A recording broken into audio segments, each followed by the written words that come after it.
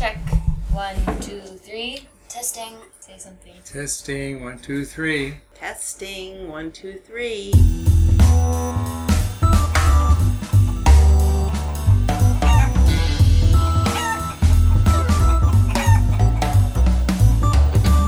Welcome to the Two White Chicks in China podcast, where a British and an American girl satisfy all your curiosity and questions about what it's like to live in China today.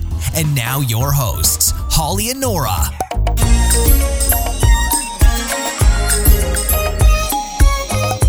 Hi everybody, welcome back to episode 34. Hi. It's a special episode. Every episode is special. You're right, Holly. Why is this episode so special? It's special because my mom and dad are here in China and we're having them on the show. Thank you for coming. Yeah. It's a pleasure. I'm really looking forward to hear what you've got to say about your visit to China. Really. But before we get into that, do we have any news or comments from this week? We've got lots of comments. So we've got some comments on our last episode, which was episode 33, which was all about movies. So we've got a comment from Lawrence Dawson, and he says, "Thanks for the great podcasts. As an American man recently married to a Chinese woman and diving headfirst into Chinese culture, I still shake my head every time I watch a romantic Chinese movie with my wife. An American romantic movie usually ends happily ever after, while a Chinese romantic movie almost never ends with the man and woman together. My wife calls it a love story, and I call it a sad movie. But I love learning about the differences in our cultures." That's a really great comment, to be honest, because I think it's really true. Most movies and TV shows, from my experience, do tend to end quite sadly. And I never thought of that before, actually. I didn't me neither. realize the correlation. I haven't watched that many romance movies, though. No, it's not really my Chinese. cup of tea. And on the same page, we've got a comment from Alexander, and he says, "I don't know if anyone here has seen it, but City of Life and Death is on American Netflix, and it's fantastic. Oh. Incredibly dark, but I thought it was really good." Actually, I have never seen it. No, I haven't seen it either. Okay, well, I guess it's something that we should check out. Yeah, maybe we can put the trailer on the Oh, show yeah, notes that's up. We'll have a look. so you guys can see what it's all about. We've had plenty of comments on Facebook as well, so let me start with Kathy. So last week she was one of our questions, and her and her Kathy. husband are wanting to come back to China. They've already been to China to work, and I think they've been in the US for a number of years now, but they want to come back. So after she sent the question, she also sent another comment, and she said she was so excited to hear from us. She said, "I don't need an entire podcast." But I just want to know what our options are. We know for sure we want to go to Shenzhen. Isn't that great news? We're Shenzhen ambassadors. Yeah. She says, "I have an international school wanting me to teach there, but I also want my husband to have options. Thanks again. I love your podcasts and I can't wait for the next one. Come back, Nora." So this was just before we released the last episode. So she says, "I listened to episode 33 this morning. I'm so excited. I made everyone I know listen to the podcast. You two are so awesome." That's nice. Thank you, feeding our Kat. egos for the I week. know. And then she's posted again. She's everywhere. She's posted actually on our Facebook page. Super fan. Yeah. Love it. She says, "I'm a new listener and I love this podcast. It makes me want to go back to China so bad. Well, I hope you're going to be with us soon. Awesome work, ladies, and funny Australian Lao Wai," which was Chris. He joined us last week, who sometimes makes an appearance. Yeah, Nice. he's a good addition to our podcast. If any of you out there have any similar feelings, it would be awesome if you can drop us a review. Yeah, I know for most sure. podcasts hound on you drop a review, but that's because it's really hard to actually get people to... I know you guys are probably like out and about listening to the podcast on the go, so you don't think about when you're back online to find the review section, but it helps us so much. It actually helps people find us and helps the show continue. So if you have been enjoying the show and getting some useful information, it would be awesome if you could drop us a review. Yeah, actually, if you go to episode, writtenchinese.com/episode 34, there'll be a link to give us a review. Yeah. Thanks. So, do you remember a guy called Calvin Lee? How could I forget right. Calvin? So Calvin is from LA, for those of you who've maybe heard his comments in the past. And he says, hey, so he also says that he was using some kind of typing software on his phone. So what he says is, hey, flop past you two are finally back, which I assume means I'm glad you two are back. I finally got some time to listen to the podcast. I was just listening to the Chinese movie podcast, and you mentioned Zhang Yimou. When I went to China for the first time, I got off the plane from LA at the Beijing Capital Airport, and my godmother pointed out that he was getting off the same plane. Whoa. I was like, who is that? And we just walked behind him to ride the airport rail. 2 arrivals. I don't know if that's interesting to you, but it's the first thing that came to mind. Can't wait to hear more podcasts. It's kind of cool. Wow. Thanks, Calvin. So he's brushed elbows with celebrity. Yeah. Nice. Nice one. So there's more? Yeah, they just kept coming. So Mark was another question that we had last week about, he asked specifically about becoming an entrepreneur in China. Mm-hmm. And he said, thanks for such a thoughtful and intense response. Are we intense? I don't know. To my question about entrepreneurship in China. And then he says, so I guess this is one of his friends, Winston, says there's no deodorant in China. So I know that guy. He is based out of Shenzhen. Oh, really? Yeah, he's all over YouTube. He rides his motorcycle all over China. Nice. So yeah, he's based out of here. Oh, brilliant. Yeah. Cool. He says there's no deodorant in China, so I should emigrate and become an anti-perspirant import mogul based in Shenzhen. That's not true. Yeah, by the that's way. not true. There is deodorant here. They have, they don't tend to have, because in the States, I don't know how it is in the UK, but in the States a lot of people use the white stick deodorant. Yeah, or a ball thing, a roll-on. Yeah, so we don't use the roll-on as much. So, but here in China they use that roll-on. I guess probably English culture coming in from Hong Kong. So they have the roll-on. Well, you guys call it roll-on, right? Yeah. You don't really call it deodorant. You just call it the roll-on. Yeah, I guess if you said roll-on, you'd know what we were talking about. Yeah. But anyway, they do have it. They're just these little roll-on bottles. Yeah. So don't worry. It's at every 7-Eleven. Yeah, that's true. Yeah. And you can get all the big brands like Lynx and stuff. It's just very expensive. That's true. Yeah.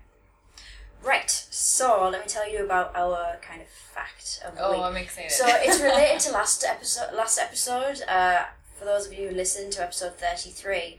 The iPhone 6S had just been released in China, and so the story goes that there were sperm banks asking Chinese men to donate in order to buy themselves an iPhone 6S. So this story is a follow-on to that. You guys should see my mom's expression right now. It's funny. I'm sorry. So this story is basically about a man who gets dumped over an iPhone 6 and then decides to buy 9 iPhone 6Ss, basically for revenge on his shallow ex-girlfriend. Oh, no. Yeah. So here's the story. So a Chinese man who was dumped by his girlfriend over an iPhone 6. So this was a year ago. So a year later now, he gets revenge after scratching messages into the faces of the 9 iPhone 6Ss he bought on the anniversary of their breakup and posts the pictures online. So he takes 9 iPhones and in Chinese scratches these hateful messages onto the screens and then posts them on Weibo and stuff like that. And he's got a lot of attention for it. Wow. So do you think they were real? I don't know, but basically it was on this, I guess, social media site called Huanqiu Mill. I've never heard of it. But it's linked on the site. It says the man purchased the iPhones to flaunt how wealthy he'd become since being dumped by his shallow ex-girlfriend last September. Yeah, so the man uploaded the photos to Weibo, which is I guess the equivalent of Facebook in China, where they quickly found a large audience, with his post being shared thousands of times. And I'll put the link to this article on our episode 34 page, and you can see all the pictures. It's pretty clear. If you can read any Chinese, you can really clearly see what he's written. So basically, this is how it reads. The first phone says, "You dumped me for my friend because of an iPhone 6. So I guess the story is that he couldn't afford an iPhone 6, so she leaves him for his friend who has one. Thanks for looking down on me. I worked harder and became more successful. On the first anniversary that we broke up," so let me find the next sheet. "I present to you 9 iPhone 6s to mourn our doomed relationship." Oh, wow. So yeah, that's kind of... That is a lot of effort to go through. Yeah, can you imagine how much money he spent? Like, what are we talking, like 6,000 RMB now for an iPhone 6s? Mm-hmm. Probably even more. It's a lot of money for a revenge. Actually, but I think this fits in quite well with our comment about how Chinese people like sad movies. I think in general sometimes they kind of like this doomed idea, like, to feel sad. Yeah, there's a lot of that melodrama. Yeah, melodrama, yeah, for sure. So I want to move on and give us an uplifting, nice story to get us ready for our podcast, because I think we need some positivity. Nice. So this is a nice story about some Hainan villagers who rescue a stranded dolphin with an umbrella and a bucket of water. Oh. Yeah. So recently, villagers in Hainan spotted a dolphin stranded on the beach. It was a small dolphin. They tried to help the poor creature back into the sea, but it kept swimming back onto shore. Not willing to give up on the dolphin, villagers brought an umbrella to shield it from the hot sun and used a bucket to take water from the sea and pour the water onto the sea animal. Eventually, the dolphin was transported to a wildlife rescue centre. Workers there said that the animal has a problem with its inner navigational system, but at least, these guys tried to save the dolphin. Aww. So I think that's a nice story. A nice positive story about China. Yeah, we you always usually hear focus about on them the with the shark story. fin soup and everything like that, destroying wildlife, but that's nice to know that there are a lot of exceptions out there to what you hear on the news. Keep that in mind. So hopefully there's a happy end for our dolphin. Nice. I hope so.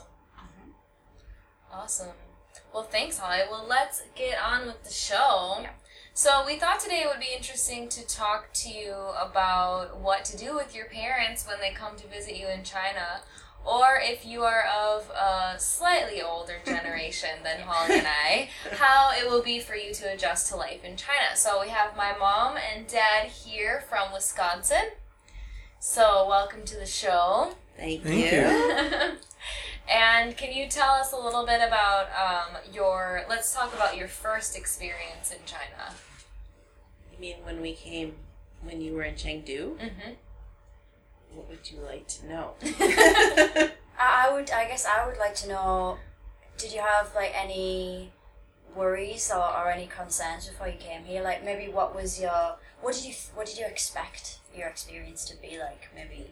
I don't think we had any expectations at all. Oh, really? We just thought it was an adventure and followed Nora around, and fortunately we had a guide with us who was fantastic. And, She was. Well, Nora prepared us pretty well before we came, because I wasn't aware that there were such a thing as squat toilets, and that you needed to bring your own paper and supplies with you everywhere.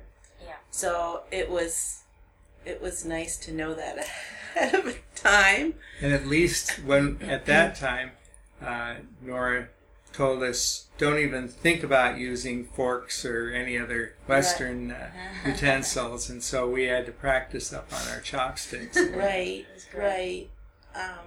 And we knew we wouldn't find cheese anywhere, or They brought dairy. me a cooler full of cheese. How great is That's awesome. that? Yeah, that's great. and cheese crackers and things like that. You can get those things here in Shenzhen, but you could not get them in Chengdu. No, the only thing resembling cheese in Chengdu was like what we would call American cheese. It's like individually wrapped, highly processed, like hamburger cheese. Yeah. So that was the only thing that was even close. And even that was pretty sad substitute for cheese. And the other thing she warned us about, as well as a fellow passenger on the plane, was that spice that makes your mouth numb and tastes like laundry detergent. That's a very accurate description. And we managed to avoid it until one time when we were at one of those monasteries. I chose to order, it was like a sugar cane that was filled with rice. Oh, and, bamboo. Bamboo. Yeah, it looked like sugar cane, but I guess it was really bamboo. And it had those balls. Oh, wow, inside it. It's called Sichuan pepper. Yeah. Or huajiao in Chinese. And because Chengdu is located in Sichuan province, it's in everything. It's in the cookies, it's in the bread, it's in pretty much every single dish. So I did warn them about that, because that's not a sensation that you're used to from the West, is this numbing sensation, which indeed tastes like laundry detergent. It does. I mean, if I were to eat laundry detergent, that's what it reminds me of. Yeah, actually, that's a great piece of advice. My parents are going to come over next February, March time, and my mom would really like to go to Chengdu because she wants to see some pandas. So I hope they're both listening to take that piece of advice. Right, beware. Were there any shocks that you felt when you first, like your first day or two in China? Even if it was the second time or the third time around? Well, when we went to Chengdu, we were the only Westerners we saw the entire 9 days we were there. So that was shocking to me. As well as I'm fairly tall. I'm not exceptionally tall, but I was taller than everybody. So we stood out. You're 5'9", right? 5'8". 5'8", yeah. And there wasn't anybody that was as tall as I was, and I didn't expect to be treated like a celebrity, where people would just come up with their phone cameras and just take my picture, or wanted to have our pictures taken with everybody. Yeah. I mean, no matter where we went, people wanted to have their pictures taken with us, and that was kind of fun. But here in Shenzhen, we're just ignored, so that was a shock in the reverse. Yeah. You were expecting to be welcomed as a celebrity. Right, and I was like, oh, they don't even notice me. Although today in the elevator, we got quite a bit of That was very attention. nice, yes. Some of our neighbors were buttering us up and telling us how beautiful we were. That that's was nice. Nice figures. That was lovely, since I'm chubby and have not heard that I had a nice figure for a long time. Dad! I'll tell you that every day. What do you mean? He says, you look nice. That's his standard. I've seen him chase you around the house. But it was really nice to hear that.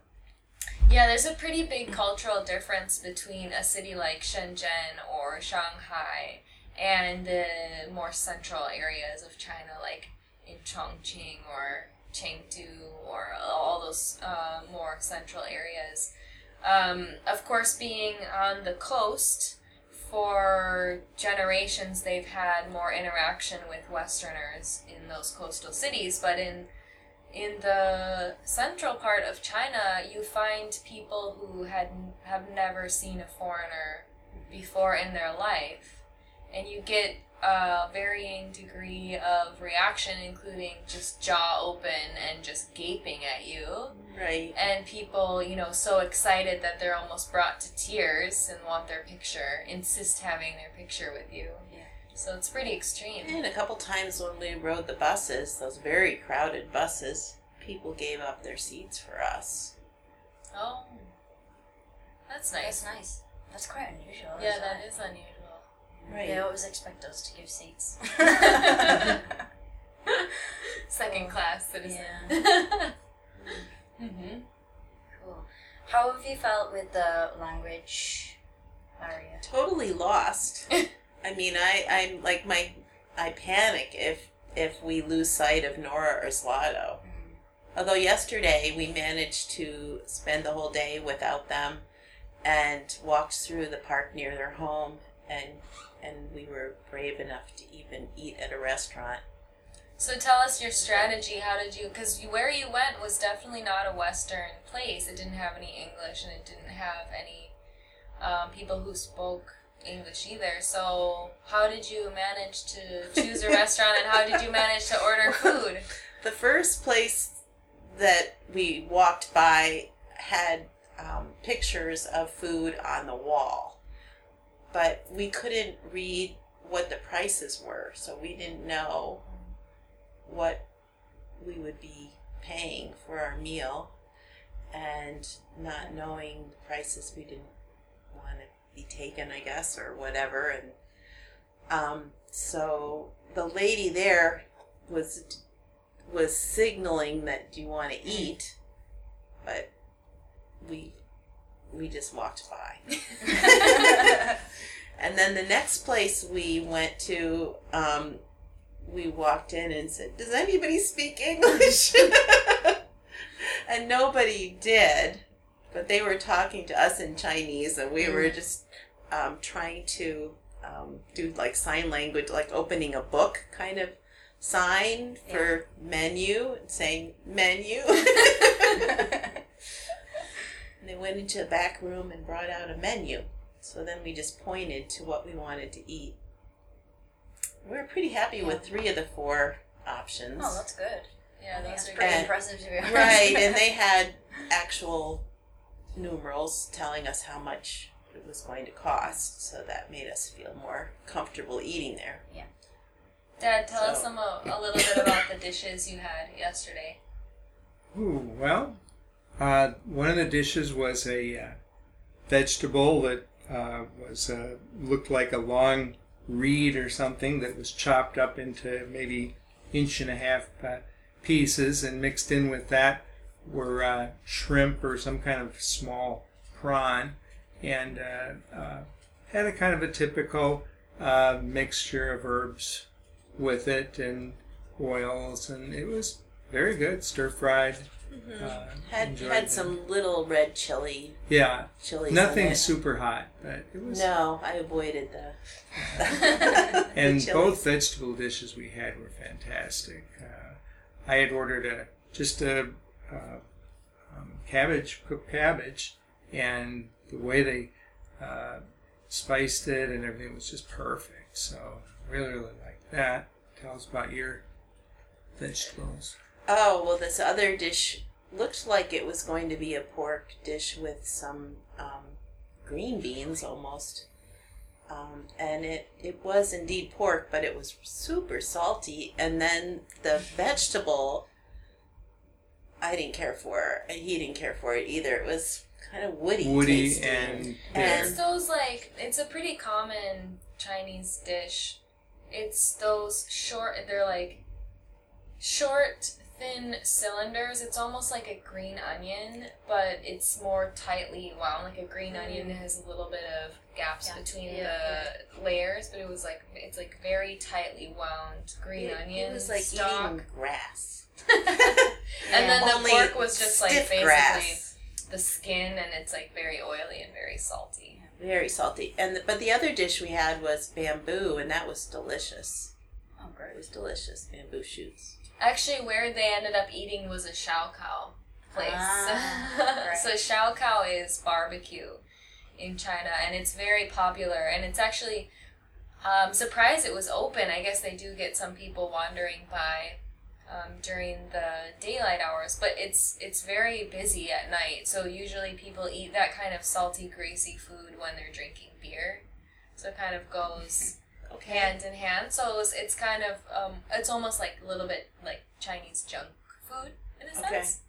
Even though the vegetable dishes, I'm sure, weren't. Yeah, it was very good. And then before she brought the food out, she brought this tall pitcher of hot water, and I didn't realize there was a tea bag in it, a large tea bag in it.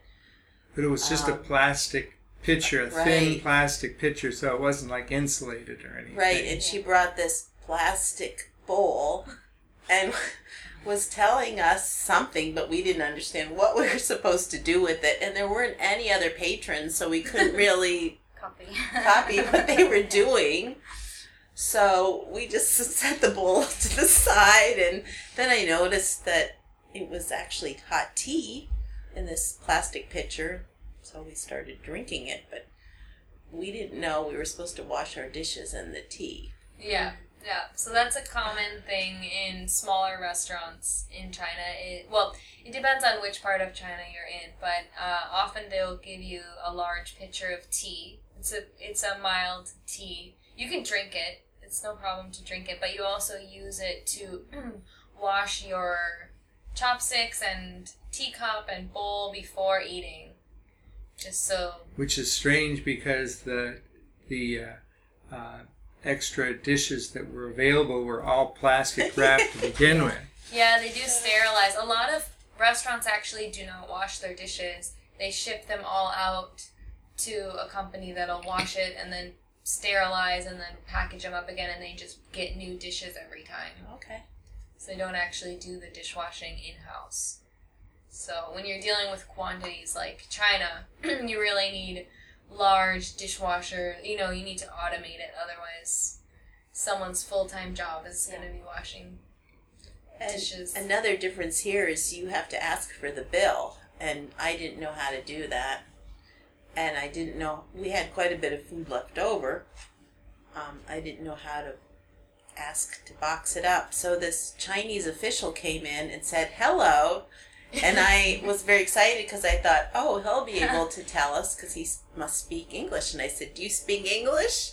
And all he said was, hello. So, fortunately, Nora had given us a phone, so I called her here to ask phoned her. a friend. Yes. How do I ask for the bill, and how do I ask them to package up our leftover food? Do you remember how to say those things? Mi ban is the asking for the bill. Almost. Something bao is. Maidan is Oh, the bill. Maidan. Okay, yeah, Maidan. And Dabao. Dabao. Yep, so I relayed the information to my mom, and she actually said it to them in Chinese, and they understood her. So yeah, if you wanna wrap everything up, well, we can do the Chinese lesson in the middle of the episode. Yeah, but why if you not? want to wrap everything up, you say dabao, which literally means just to put into a bag. So dabao. And then if you want to ask for your bill, you say maidan. So dabao and maidan. And actually, these two words are nice because the tone doesn't really matter too much. You can say it dabao, maidan, and people will understand you. Sometimes you can get away with not learning the tones. Yeah. But for any of you that are interested, both words are third tone, first tone. So maidan, dabao. But yeah, so they were able to communicate. They understood, right? No Right. problem. You Sure. said it and they wrapped it. Right. She immediately started to bring containers to put the food in. And Magical. yes. Yeah, so it's good. Yeah, another thing with both dishes, the entree dishes, were that they came out kind of piecemeal, and at the very end, then they brought in 2 big bowls of rice, and there was nothing in the picture to indicate that they were going to serve it with rice too. So that wasn't expected at all. Well, typically, they probably just assumed that you wanted to eat rice, because a lot of the time you order the rice separately. So in China, it's more family-style dining. In fact, you probably noticed that most places, they'll only give you one menu.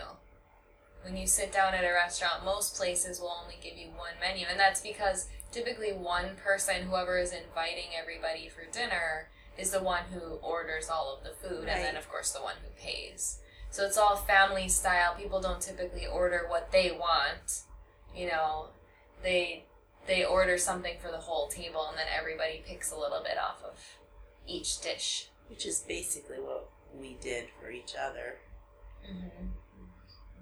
But it's quite different from, Western style Right. dining where you order a meal for yourself and maybe you share a bite with your partner, but it's not in the middle of the table and everybody picking at it. So Like that restaurant we went to with Alan and Nancy where there was a giant Lazy Susan in the middle, and he ordered everything and we just kept you just spinning spin it around. grab a little bit.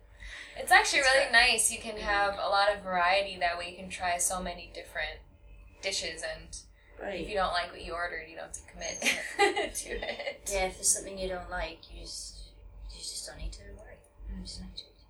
Do you have any particularly memorable dishes that you've tried, either whether it be good or bad?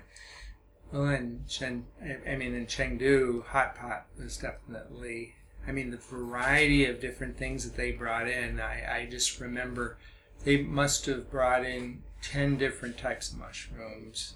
And Right. all The variety of kinds mushrooms is vegetables. amazing Yeah. because we don't have that variety in the. Yeah, they'll have an Wisconsin. entire aisle in the refrigerated section just for mushrooms. Right, and I don't know. The other night we went to a buffet, but I don't know if it was typical. That red snapper was amazing. I don't know if that's typical for Southeast. okay. China. Well, that was delicious. We used to be able to get red snapper in Wisconsin, but I haven't seen it for years. So that was a real treat for me. It was delicious. It had like a lemon sauce that you could put on it. It was wonderful. That's outstanding. Do you remember any snacks that we had on the streets? Because Chengdu and Sichuan in general, actually most of China outside of Shenzhen, because Shenzhen has very strict rules about selling street food. They try to keep it as regulated as possible. But in most parts of China, people eat on the street. Very few people actually cook at home unless your parents are living with you and you have kids and stuff like that. Well, I was what we ate in Chengdu was very good. Chicken on a stick and that sugar glazed fruit on a stick was wonderful. And everything you could think of, alligator heads and I know, but we didn't sample those. Well, Chicken, really? little baby chickens, and they had some. We sampled some seafood. I don't know if it was crab. I think we had crab. Yeah, that was very good. When we came to the technology district, coming out of the metro, the fashion district, whatever, you were explaining to me that food stand that had It was like Peking duck. right. So that was kind of like a snack. Yeah. No, they have them here and there, but in Chengdu, it's just it's everywhere. You can have a whole meal, just right out on the street. Actually, a lot of the food that I ate was just on the street, and it was really tasty. Mm-hmm. Here, it's not as popular just because it's more difficult to get a permit, I guess, to sell. Yeah, I think that it's definitely more encouraging for small-time entrepreneurs to get started in their own business just because the overhead isn't anywhere as it would be here where you have to have a storefront and, there's more regulations and things like that. It seemed very loosely set up as far as the street vendors in Chengdu. Well, we really learned to appreciate good tea on our visits here. Have you tried any particular flavour that you've enjoyed? Well, just a really good green tea, and that kind that has the longer leaves that float to the top. I don't know It's what that's green called. tea, but it's like fresh green tea. Right. It's just the tips of the tea leaves. Very good. Nice. Very good. We can't get anything nearly as good in the U.S. Well, people don't typically drink tea without adding other stuff to it, right? Like most people, maybe they have a tea bag and they don't put sugar or milk in it or honey, but the tea bag itself usually is infused with some kind of a spice or fruit, whereas in China it's just the tea. You'd never think to put add anything. I mean, sometimes they'll add like a floral hints to some of the teas, but in general, it's just straight. The green tea is just so good here. I mean, the one thing that seems that I enjoy it, but after a while you get tired of jasmine flavor for everything, and it really distracts you from the taste of the green tea. And so I come to, if there's just a hint of it in the background, that's one thing. But I'm not fond of the jasmine overtones either, but just the plain tea is really good. Mm-hmm. Tell us a little bit about what we did the day before yesterday. What did we do? When we went to Window of the World? No, that was much longer. Just the day before yesterday, we went to... when we went looking for the keyboard for Dad? Yeah, and before that as well. Oh, well, we ate at Toilet World. You mean that? We didn't eat there. It's a restaurant called the Modern Toilet. Yeah, Modern Toilet. So what's that about? Well, that was an experience. All the seats are toilets, modern Western toilets. But in the bathroom, they have squat toilets. Right, they have Chinese toilets. And on the decorations in the restaurant are interesting. There's urinals hanging from the wall that have lights that change color. Have you eaten there? Yeah, I've been there a long time ago, yes. And they have bathrobes hanging in shower heads, and you sit at tables that are over sinks that are filled with things, or a bathtub filled with trinkets. Yeah. And there's a stuffed poop that walks around. Poop costume. And I don't know why it was yellow. That's the only thing I couldn't figure out. And so you can have your picture taken with the poop. And did you get your picture taken? Oh, yeah. Yes, of course. And then afterwards... And they even offered a nice plastic mound of poop on the floor for Nora to pose and squat down in front of it. It was a very unusual experience. Very good milkshake, though. I had a mango milkshake. Yeah, and mine was Oreo vanilla, and it looked like it could have been poop. And Nora had tea served in a Western style toilet. Yep. Nice. It was a mug shaped like a toilet. And then other people had ice cream served in a squat toilet. Ice cream. It was like a fountain. It's like a ice cream fountain kind of place. But it was very unique and fun. And then where did we go after that? Well, then we tried to find our way to where we could find some technology things that we were looking for, electronic things, and so the poop actually helped Nora. I never thought I'd hear that. The person dressed as the poop. Directed us in the right direction, yeah. Right. And so that was very interesting because I've never seen so many electronic parts and phone covers in my entire life. You could find anything and everything for your tablet and phone except for the Bluetooth keyboard that we were looking for. It was amazing.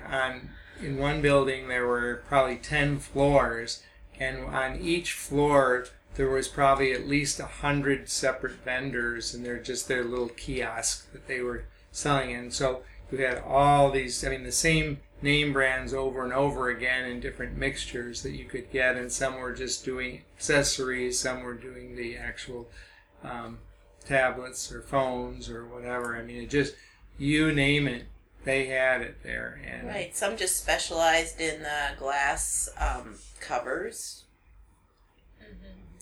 So the one downside, though, is that each person knows about their product, but they don't necessarily know where the product that you're looking for is situated. So we did a lot of wandering. Yeah. We did, but it was interesting. Yeah, that place is a maze. It's difficult to actually, unless you've been there maybe a few times before, it's really hard to find exactly what you're looking for. Right, but Nora even said where she had found some things in the past that wasn't there. Yeah, they changed so quickly. I mean, it had been about a year since I had purchased my Bluetooth keyboard, but that stand no longer existed. And actually, it was there's got to be some logic to it, but it's not very well. No, because you could have the cameras were pretty much congregated in the same area, camera equipment, but everything else was scattered. I mean, you'll find shops that are kind of grouped together, but it's different. It's difficult to figure out which area you're supposed to be in, and they have signs, but they're not very helpful at all. And if you ask anybody, they just say they don't know, or they just say upstairs, which when you're in a building that has 10 floors with hundreds of vendors on every floor is not that helpful. Right. Mm-hmm. But it was interesting to see, even though we weren't successful. Yeah. But you found something, so that was good. I got a new pair of headphones because I rolled over mine with my desk chair. Mm-hmm. And I saw that now it's fun. I used to go a bit more often to the area. It's called Huaqiang Bay in Shenzhen, and it's really cool. It's really the center for all electronics. I mean, anything that is produced, you can find it there. And it's kind of like people say, oh, they go to Canton Fair to set their watch, metaphorically speaking, because they say, oh, they get to see like what all the new products are out. And I kind of do the same thing for Huaqiang Bay. When you go there, you kind of get up to speed on the latest technological advancements. Like we saw quite a few. It's popular now, the wireless charging stands. So you just set your phone on the stand and it charges it without actually plugging it into a physical cord. Right. I've got a question just regarding how the Chinese use their phones to communicate. You know, in the U.S., especially the youngest generation of people who are using the phones, it's almost like talking is no longer a form of communication, and they don't really know how to deal in a social situation using their mouth and words to communicate. They'd rather text it or whatever back and forth to each other. And, you know, one thing that's obvious is that almost everybody's got their nose in their smartphone wherever you're at. If you're on the bus or wherever, walking down the street, they're obviously using it, but I'm not quite sure what they're using it for. I just wonder if they're running into the same concerns as far as losing the ability to congregate and communicate with each other, become more isolated, like it seems to become in the U.S. Yeah, that's a good question. What do you think, Holly? As to what they're doing, probably watching videos. Yeah, the era of stream. going home to catch the latest TV show is completely out. They don't go home and sit and watch TV. They stream it live on their phones. Okay. And it's very easy in China to do this kind of thing. It's very easy to, you just load it up when you have Wi-Fi, and then you can just watch it on demand. So you see them all the time catching up on their latest shows and stuff on the metro. That's probably one of the more common things that they're doing. Or walking as well. Right. There have been, you see, I mean, it's so dangerous. I don't know if maybe I mentioned this last week about them I think in maybe Beijing, they've created mobile phone lanes on the sidewalk. Really? Yeah. Oh, so that makes sense. People can just stay in that section and kind of stay safe with each other. Wander. They have like bumpers on the sides. Well, just like in Chengdu, where the traffic is like unbelievably dangerous. It's kind of like that here, only I feel safer here in Shenzhen. It seems like there's a little bit better traffic rules than in Chengdu. Well, I think there's more professional drivers. I think in Chengdu there were more cab drivers that were not really official cab drivers, and they're crazy. Every time we stepped into a cab, I feared for my life in Chengdu. Here, I'm not always You're a bit comfortable. extreme, though. I mean, you're quite cautious on the road. I'm amazed at how many near-miss accidents we've survived. But we have not crashed yet. Oh, thankfully. Yeah, they take a lot of risks, but they're very aware of exactly how large their vehicle is. I mean, they come within inches of hitting each Even other. the buses and They know exactly to the centimeter, really, where they can fit into, and that's amazing. And they know their brake system. They know they time it just right because they're under very strict schedules, and if they do have any kind of a crash, their job is over, which is their livelihood. A lot of them, they come in from the poorer provinces, and they're risking a lot to have this job, and they're sending money back home usually to feed their families. So they have a lot of pressure to make it on time and to make it safely. So they're all very alert, and they're very skilled. Obviously. Yeah. The other thing that I'm amazed at is, I know there's police around, but you don't see that many police cars cruising and making traffic They don't pull stops. you over. That kind of thing doesn't really exist here. Traffic violations, they'll catch you on camera, but they won't chase you down the road to give you a ticket. Because I have not seen anything like that.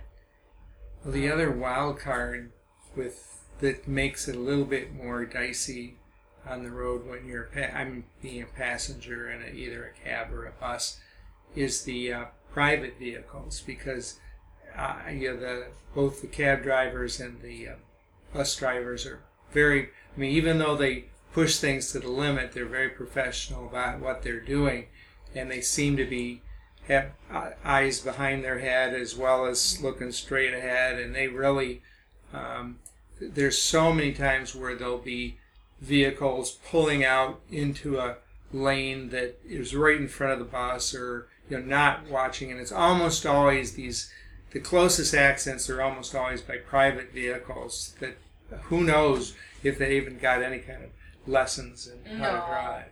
Yeah, usually it's funny because our angel investor for WrittenChinese.com, he tried to actually get a license, or driver's license, the legitimate way. He has his license in the States, he has his license in Hong Kong, and he wanted to go through the system and get it the legitimate way here in Shenzhen to drive, and he went back and forth and back and forth. They just kept sending him, one office would say go to that office would say go back to the first office, back and forth, and finally he just had to pay the special fee or whatever to do it the other way around. So he actually legitimately was trying to do it the right way, and he still was just wrapped up. It took him he was really trying, and then he started to get stubborn. He was like, I will do it.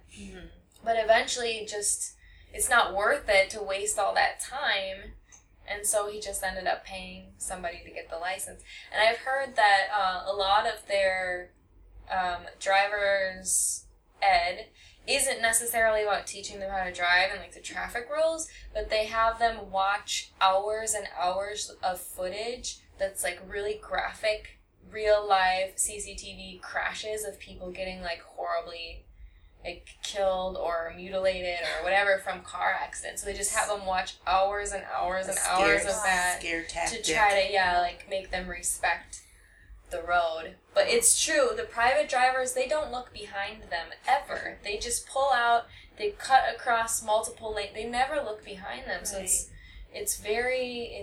Russian roulette. Yeah, and I've heard that one of the rules is that in an accident, the larger car gets the blame. Wow. So the buses are under a lot of pressure, so they're constantly, having to watch out for all these inexperienced and inconsiderate drivers on the road who are, just got their license from paying some guy and got a new Beamer and they want to take it out on the road. I don't know if this has been brought up in the past, but for people that come to visit Shenzhen, the flowers and the plants are beautiful. They're just I'm just enjoying all the tropical. It's very plants. lush here because it's almost like jungle. It's like the city has been erected in the middle of a jungle in a sense. So you get a lot of these like low-hanging, very viney trees and large, beautiful flowers. I love I think they're banyan trees, the ones that have the vines that hang down. I just love them because we never see anything like that. Maybe in the deep south in the U.S. we would have those, but they're everywhere here, and they're sculptures in of themselves. Yeah. A lot of their like bushes have these just like Jurassic-sized leaves, just massive, because it's there's no frost here ever. Right. So many different kinds of palm trees and shrubs and flowers, just beautiful flowers. I was just going to say the landscaping, both right in the urban setting as well as in the parks, seem to have been thought out pretty well, so that there's a certain amount of maintenance that has to be done to keep things looking good, but it's a lot. I mean, I think most of these plants are in their more close to their natural element anyway, so they don't really have to do as much maintenance to keep it looking nice. I'm sure they do some, but it wasn't like you were constantly seeing people tending the gardens. I mean, the park we went through, that was just one garden after another. So. Right. Brilliant pinks and reds and yellows and oranges and beautiful yellows. Colors. I don't know if you noticed the signs in the park, but that park that my parents are referring to is near my apartment, and they've actually divided it into different time eras. So the plants in some parts of the park are supposedly like prehistoric, and then other parts are from later time. So they've actually divided it up into, which is a really interesting concept. So it's not geography or anything like that. It's based on what they estimate the age of the plant is. So that's how they've done the landscaping. I don't know if you noticed there's like a dinosaur statue right in the park. Mm-hmm. So that's like that area is a prehistoric plant. So supposedly those plants would have likely been in Guangdong province during that era. So they've kind of done it. That park is beautifully done. What is that called? The International Environmental Park or something like that? It's called the International Flower Exhibition or something like that. It's called Yuanbo Yuan. But there's multiple beautiful parks. Holly also lives near an even larger park. Yeah. Nice. That's one thing I really love about the city is that it is green. Actually, and this park, I've been into it quite a few times now, and you can probably spend the whole day there and not walk around all of it. It's huge. Wow. Yeah. Yes. Well, we've enjoyed the parks. And last night we saw a little bit of what happens at night. Do you want to tell them? Well, that was one of the questions I was going to ask the podcast about dancing. And especially partner dancing, like ballroom dancing, because Brett and I like to do that. So we got to see a sampling of a lot of different styles of dancing, both ballroom and then Tai Chi and Chinese line dancing. I don't know if that's what they call it, but that's what it looked like to me. They were all doing similar movements in lines. And what else did we see? Oh, badminton players. But what style did we see? It was well, some like just Tai Chi movements and martial arts stuff. I mean, a little bit of everything. Right. That was fun to see. Yeah, as we've mentioned in other episodes, Chinese people typically, they're like clockwork. So after dinner, they all go to the park for exercise, which is really nice. So if you can get, even in crowded urban areas, if there's an open slab of concrete, usually around 7:30, you'll see some woman walk out with her boombox and she'll be leading a dance class out there. A lot of times they'll have matching uniforms and everything because they actually pay dues to participate in those things. Okay, yeah, it was fun to watch that. And one couple, it was obviously a lesson, ballroom lesson, and the Tai Chi master was advising a young Tai Chi student. Yeah, and then it didn't seem to bother most of the partner dancers we saw in that other section. Was women dancing with women, but they were doing ballroom dancing, so they must not care whether they're dancing with someone of the opposite sex or not. Yeah, I think a lot of the time it's just I think it's just for exercise. But there are a lot of these like synchronized style dancing and ballroom dancing. Yeah, I don't think they give performances or anything. I think they just do it every night, just for fun, just for exercise. Yeah, for fun, social life. Yeah, socializing. I like that about Chinese culture. That was nice. Yeah. And because you see the old people, like what I really love is that all the old people are out too, so they all still continue to do this well into their 70s, 80s. You even see probably 90s. So you see they're quite active and still involved in the community. And that's one place that you didn't see anybody with their nose in their smartphone either. They were interacting. Yeah, they were interacting with each other or just concentrating on what they were doing. So while we wrap this up, why don't you tell us a few of the things, because now you're seasoned Chinese travelers. You've been here 3 times already. But what were some of the things that you knew to bring with you when coming to China? Well, my own toilet tissue and baby wipes. What else? I always bring my water bottle with me wherever I go, even in the States, because I like to have water with me all the time. I knew it would be very hot and humid here, so cool clothing.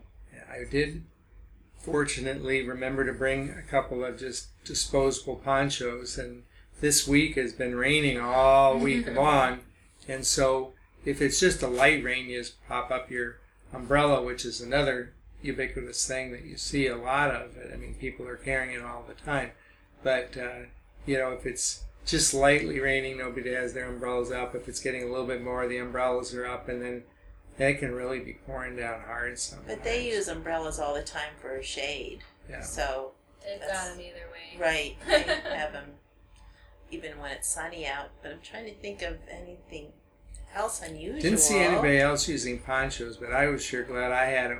We had a couple of really major downpours, and it really came in handy. Right. When you're in the subtropics, the wind patterns are kind of mental, so you don't know. It's blowing in multiple directions. We saw a lot of discarded, broken umbrellas when we ran into that typhoon-like weather one night. And your umbrella was blowing inside out, too. Yeah, poncho is a way to go when you're in that kind of situation. But other than that, we didn't really need to bring anything else unusual. Are you thinking of No, I mean, anything? I think probably you had brought more things the first time around because you weren't as sure about what was available. I mean, sunscreen is always good. Sunscreen is kind of, you can get it here if you're in a bind, but there's very limited selection and they sell it in these tiny bottles. So if you're used to lathering yourself in sunscreen when you're going out in the sun, then you probably want to bring some with you, and any medications that you might use. Right. If you have allergies. Both you and Dad were saying you had a little bit of a tickle in your throat, probably from... I still do, so I don't know some if it's kind allergy of plant, or... probably. Another, when we were in Chengdu, at that time it was around Chinese New Year, so we had lots of layers of clothing, and what we ended up finding is we were wearing even though they did have heating indoors and that type of a thing, they always have the windows open, and so they have the ability to make places much warmer, but it has to be open. Not as much here. Yeah, and so And even though we're from Wisconsin, which is very cold in the wintertime, we'd be wearing our coats indoors too. I froze. And I couldn't understand why Nora kept saying, "Could you bring me some wool socks?" Then I understood, because I think I wore 2 pairs of wool socks the whole time. Yeah, they were here in February that time. And it was very cold and damp. It was so damp. Well, the government has drawn a line across the map of China, and that line represents the south and the north. And if you're below that line, if you're south of that line, then you don't have heat. And the buildings are not constructed for heat. So if you're quite a bit north of here and still below the line, it does get quite cold, and nothing is insulated for that.